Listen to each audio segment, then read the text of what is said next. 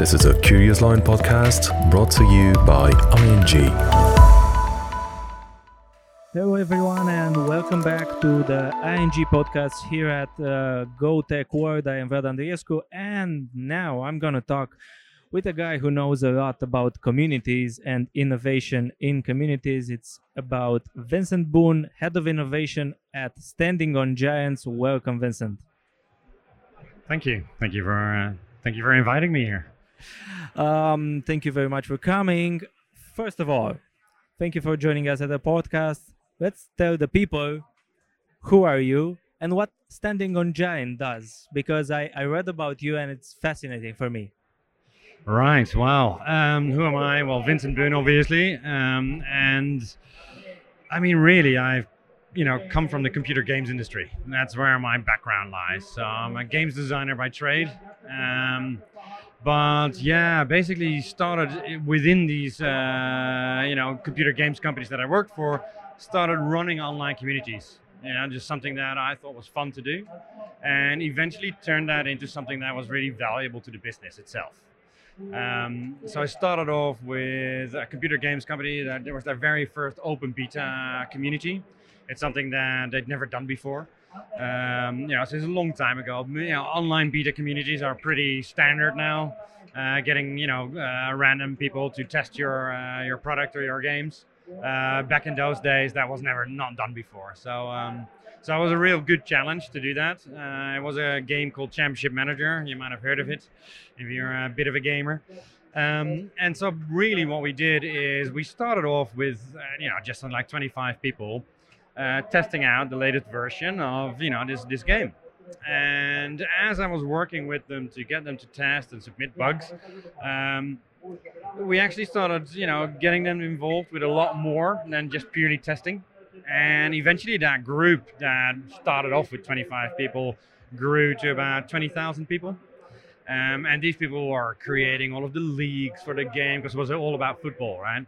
So they were creating, the newspapers and, there were, obviously with that many people, you had loads and loads and loads of different leagues. And so they all started writing their own newspapers for these different leagues and stuff like that. So it became, really, really big. And it was all created content by these users, right? So absolutely awesome. Became a really, big success. The game went out, did really well. And actually, as of that point, I joined Sony Computer Entertainment. So at that point, I was starting to build the Sony Computer Entertainment's online community, which again didn't exist yet. And so really what we're talking about here is setting up a community which is started off with just a couple of languages. And within about 4 years, we built it up to cover the whole of Europe, some of Africa, and a few other languages across the world, covering all of the different games that would be released on the PlayStation 2, on the PlayStation 3, and on the PSP. I stopped before the PlayStation 4 came out. But so it was really working with the producers of those games and with Sony itself to see what can we do to get customers involved in, be that customer service of Sony, all the way through to actually creating weapons or characters for different games that were being released. You started with gaming, and nowadays we know that gaming has, for different titles, very big communities. People are very engaged, they are talking, they are developing. They are basically what stands for a community, which is sometimes very optimistic and positive, sometimes a bit negative. But for a different brand, going from gaming to brands from, telco, banking, and so on and so forth, which do not have that engagement, organic engagement. You love a game when you play it, but you don't naturally love your telco operator. No. So especially not. Yeah. So where do you start when you are thinking of, okay, let's build a community for a brand? What's the basis? Yeah, no, exactly. So, I was having a pretty good time working for Sony Computer Entertainment, right? Where else would I want to go? But then, it was actually a company owned by a big company called Telefonica.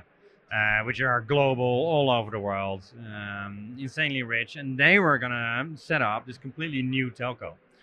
I had nothing with mobile phones. It wasn't really an interest of mine. Geez, back in those days, the iPhone wasn't even out yet, right? Or just come out actually. And so for me, coming from the computer games industry, doing some interesting things around community there, but I always felt kind of like blocked within the computer games industry in terms of actually getting, the users to do much more than, I was able to do. And so for me, joining giffgaff was really like my opportunity to say, all right, well, cool.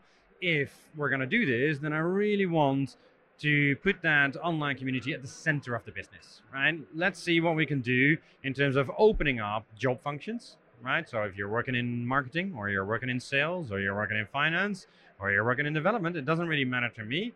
Look at your job and see what aspects of that you could have influence on, right? Or that you don't mind being influenced. And that's where it started. We slowly, grew that by quite a lot. But at the start, it was really about finding people within the business. I mean, there were only 14 of us, right? So it was, quite easy to do, but yeah, it was really about finding those opportunities to allow customers in to actually help them do their job. And that was really the start of it. Now, from there, we started obviously organizing within giffgaff all kinds of programs, right? We started building on the very initial first engagement that we had. And that very initial first engagement is really all about, hi guys, this is who we are. This is our product, right? One, do you like it? Do you not like it? That's a good question to ask first, right? And that will already get you some responses, right? And then it's really about how do you deal with those responses? Do you, really start a conversation about it? And that's kind of like, again, what we really, really grew. So it wasn't just conversations about, do you like the product? No, it was more around, okay, cool. This is the range of functionality that we have created so far for you. What is it that you're missing, right? What is it that you're not getting from your current provider or from other providers that you have experience with, right? That you would really like to do. And similarly, what have you seen out there in the wider world that you think that's absolutely awesome, right? You guys should be doing that, right? And it's about, starting and creating those discussions and really pushing them, right? It's not about just getting someone's feedback. It's about questioning that feedback, right? And shedding a different light on it. And that's, there's loads of examples around that in terms of what you get out of that. But it really is, if you want to start this off, it's about starting it off small and then building out on that to see what more complicated questions can we ask and what more complicated help can we get. And that's then really around looking into your community and saying, right, what are the people in that community? And they come from all walks of life. Some of them are directors of companies and some of them are brilliant at design or coding or whatever it is. And it's about understanding who the people in your community are and seeing whether or not you can motivate them to do any of this work for you.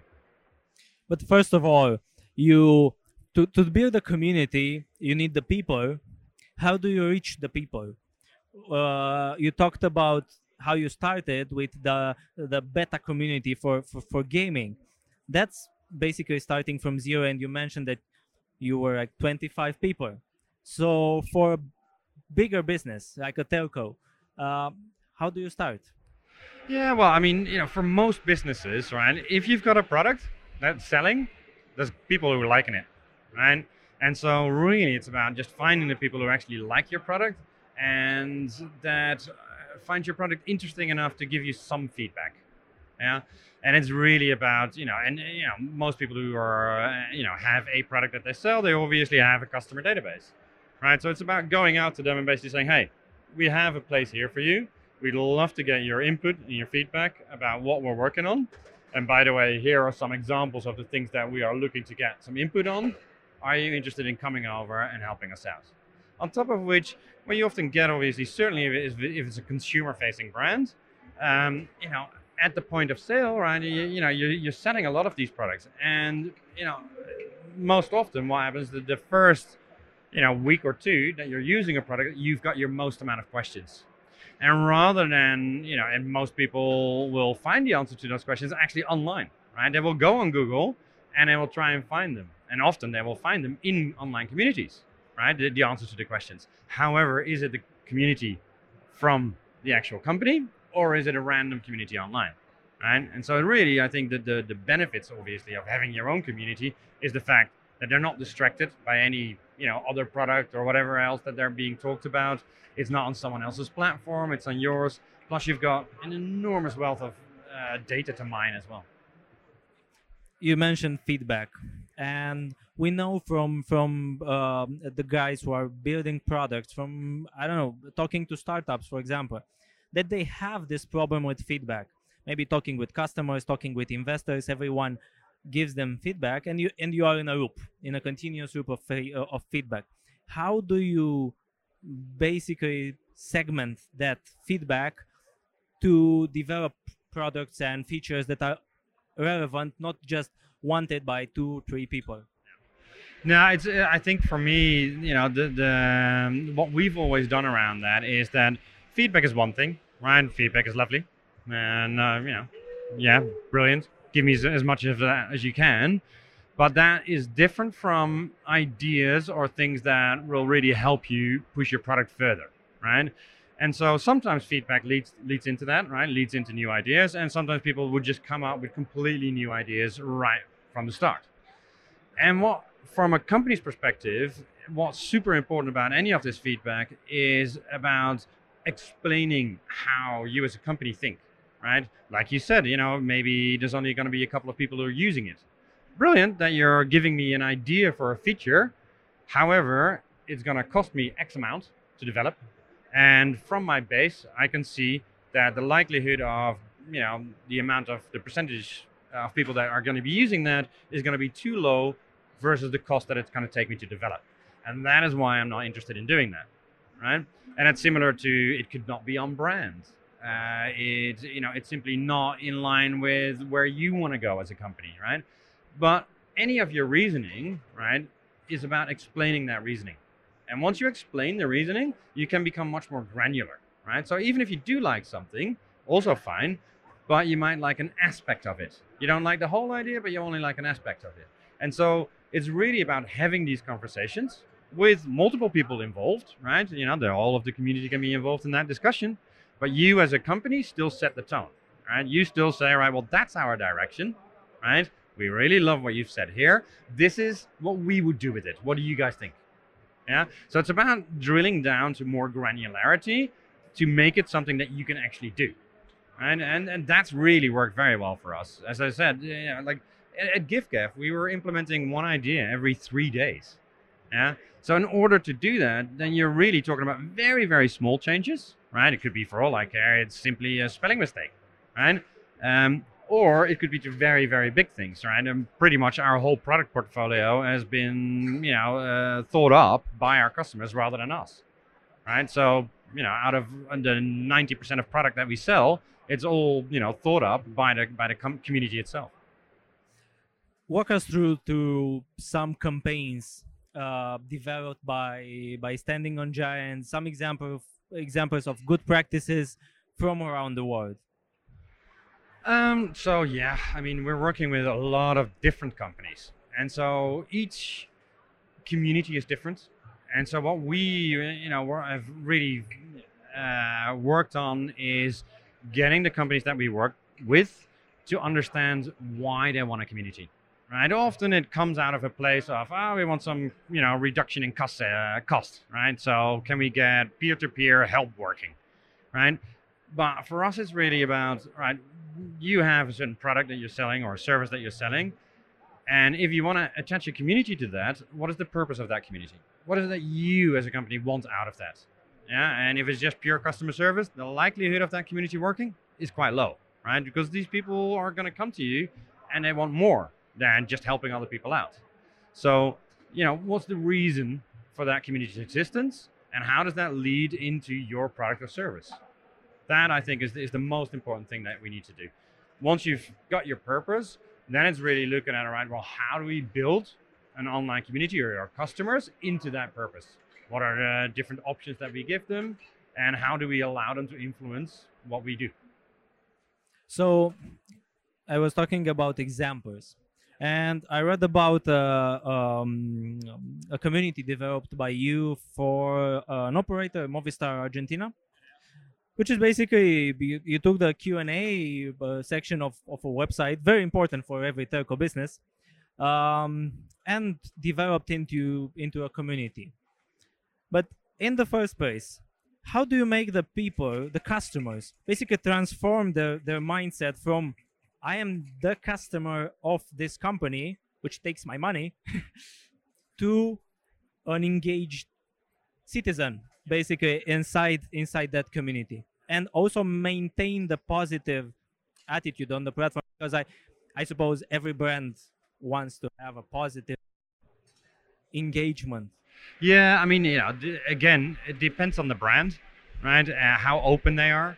In the case of Movistar, it's a bit more of a traditional telco. It's been the incumbent forever. So it's pretty much the only place where people in Argentina can go, right? Yes, there are obviously a few other telcos now, but certainly in the beginning, it has the biggest market share there is. And so what we got was a lot of frustration from customers. So when we started that online community up, what we got is customers coming in and they were trying to get through to customer service or whatever it is, and it just were not getting their issues solved. Now, once that's on that community and these questions come in or these frustrations come out, it's actually, again, understanding these and educating people in that community onto how to solve these things, right? Often there will be people that already know, but there will also be people who you can see are interested in helping out. And it's about asking them, like, all right, I can see that you're trying to help out here. Have you got the right information? Yeah. And it's similar with a knowledge base where, we as a company or the company itself has actually created all of these knowledge base articles. But like in any industry, time moves fast, right? And it's almost impossible to keep a knowledge base up to date in this day and age. And so what we found a lot is that we would get customers in who would point out mistakes that we had in our knowledge base and that these articles needed to be updated, et cetera, et cetera. And so what we then started doing is actually implement a system that we said, oh, you spotted this mistake, off you go. Why don't you just change it? Because right? And you know more about, in this case, a mobile phone, right? Whichever version that is, than I do, right? And there's thousands of the things, right? So it's very difficult to keep up with the latest technology, how they work, the different bugs, et cetera, et cetera. So allowing people who are actually using these devices to update a knowledge base is obviously incredibly valuable. And so, yeah, it really is, the original interactions that you often have is quite often out of frustration, right? Depending on the company, right? You could have a company which is just an awesome product and then everyone comes in super excited. But with the more traditional companies that we work with, it is the first contact is quite often frustration. But it's all around, really what they don't expect is people to actually take them seriously. And, because they're used to it being a super huge company that you can shout at and you can go on Twitter and say, like, oh, I hate you guys, right? But that's about it. Right? You don't get much further than that. Whereas we say, well, cool, right? Interested, you hate us. Why? Right? Tell me why you hate us, right? What went wrong, right? And how would you solve that? So don't just leave it at the point where it's like, oh, I hate you guys. This is what went wrong. No, okay, cool. I get that. Really bad. We'll solve it. However, what could we do to ensure that this doesn't happen again? And it's really around, figuring out, can you get input around that kind of stuff, those types of processes from your customers? And that's helped us, streamline many, many, many different processes simply by asking those simple questions. And people will give you answers. Have you been contacted by companies which were basically in the middle of a crisis, of a PR crisis? Our customers not only hate us, but these days we cannot talk about everything because they are pointing out to one subject only. And how do you start when you are in the middle of the crisis? Yeah, I mean, we have, and the reason why they're in this situation is often because it's a lack of trust from the company, and it's an unwillingness to open up what went wrong, right? So if you as a company you're looking at a process that isn't working right, simply admitting that is already half the battle, right? Admitting processes go wrong and trying to figure out why they're going wrong, right? And then with your customers saying like, right, well, these are the limitations that we have. How do we go around these limitations? Will help you solve those types of things. But yeah, it is harder with companies who are, it's a lot of convincing from our side to basically get them to open up and to explain where things are going wrong. That's often why there is so much frustration, because people are just looking at this dark hole and I don't know what went wrong and I don't know how to get it fixed other than spending hours on the phone and getting pushed from, one level of customer, care to the next level of customer care. Which is very different from the way we work, where we're actually saying like, all right, cool, we get that there's something's gone wrong, but we are now here to look at how the process can be fixed. It's different, obviously, from a singular customer has a singular problem. That is something that we would still escalate. What do you think? How do you incentivize the users to engage? It's an organically managed thing, or you should give them something, I don't know what, regardless of businesses. Yeah, I think there's different tactics to this, right? Motivation comes from different personal traits, so it's intrinsic, right? Doing something, helping other people out will give you a good feeling, right? So there's a range of that, and there's also external factors as well. You have a range of knowledge that you can share. You can see that people are in need of this information. So that will often motivate people as well to put the information out there because they know it. They like to be the expert in that field. And sorry, I lost it. In terms of in terms of other motivation. What we do also do is we have rewards programs. But when we do rewards programs, we always make sure that it's a token of appreciation, right? So, for example, we have people spending like 40 hours a week, right, on our online communities, coming up with ideas, helping other customers out, creating marketing material, you name it, right? These people are seriously dedicated. But the whole point of an online community is that, you're not staff. You're doing this because it's something that you really enjoy. But as a company, you also know that it does represent a massive amount of value to you. So what we often say is that, all right, if you want a rewards program and you want to actually reward people, yes, you can, but keep it at a low amount of money. So the maximum that we would give away would be for like a whole month's work, would be like 25 euros. And so it's about, look, we understand that what you do is super valuable for us. I hope you understand that we can't pay you full time because that's not how the business works. That's not how the model works. But here's a token of our appreciation. Thank you so much. How many people from a company should be involved in this process of managing, developing a community? I mean, you come, you do your work, you have your strategies, but then afterwards it's the company's business to develop that community over the years. So how many people should be engaged there to oversee basically the community? So for me, I think again it depends obviously on how big the community is, but it also really depends on how big the company is, right? So how complicated is the company? How many facets are there, right? Because what we really want is obviously the people that are in decision making. Levels of decision making, we need to get them to think about online community, right? So with any kind of program of work that they're thinking of, any campaign that they're thinking of doing, it's about, all right, well, how can you involve community? So that's hard, right? Getting them to constantly think about that. So you generally would like to have like an owner of the community that preferably sits at board level, right? And that person is often thinking about, all right, cool, we as a company are going in this direction, which means that the rest of the pillars of the business needs to line up to that direction as well. But how do we add in an element of community to all of the different work that needs to be done in these different pillars? So that's really where you're kind of like at a higher level have some people working. than on an actual community side, so the people who are managing that community. Again, there you're really looking at volume growth. And I would say roughly about 5,000 messages, 7,000 messages is what one person can kind of deal with, pieces of content. But again, we're also really looking at what are the programs of work that you're doing, right? Because if you're doing big programs of work to help with customer service or to help with sales or marketing, that takes a lot more time than simply engaging with the community.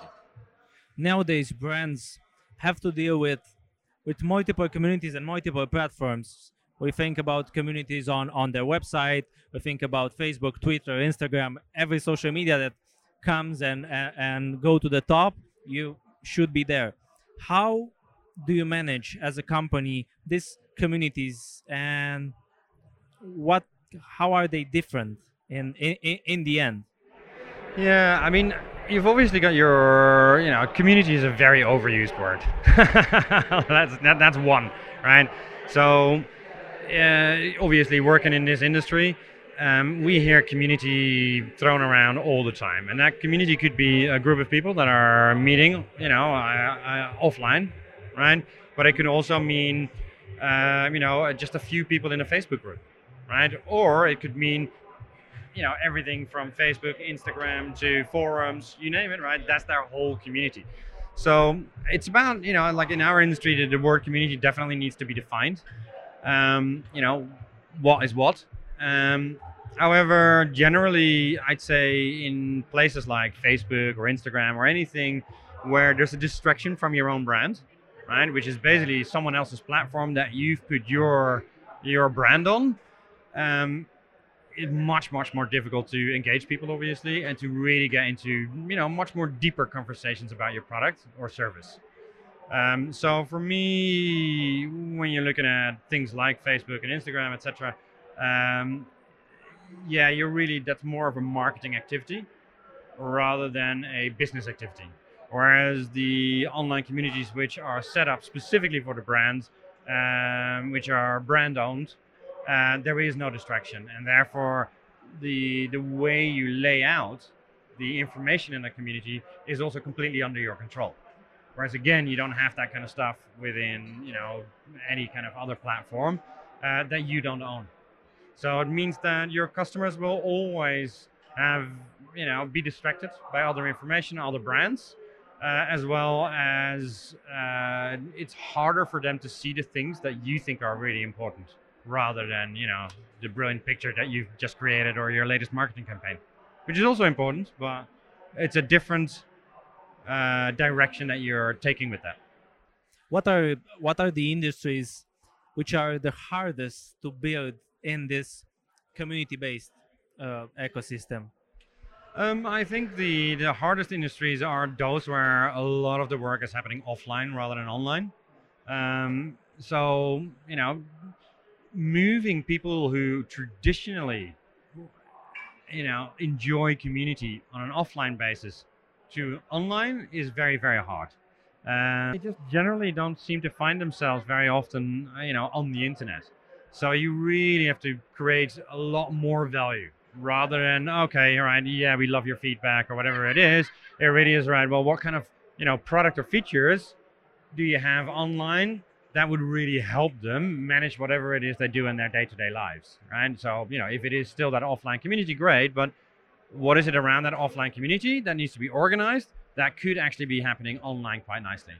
Yeah. So it's about how do you move the conversation, or not even move, but continue the conversation from what's happening offline to an online basis. So the conversation doesn't stop and it continues, and then until you get to your next offline event. Do you think that the customers changed in the last few years in their expectations from a company, from a brand?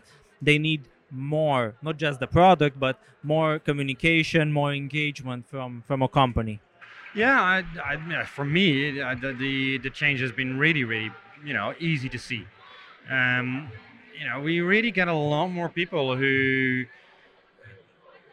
I'm trying to say this politically correct, but don't take shit, right, from their companies, right? They're paying them money, right? That's good hard-earned money.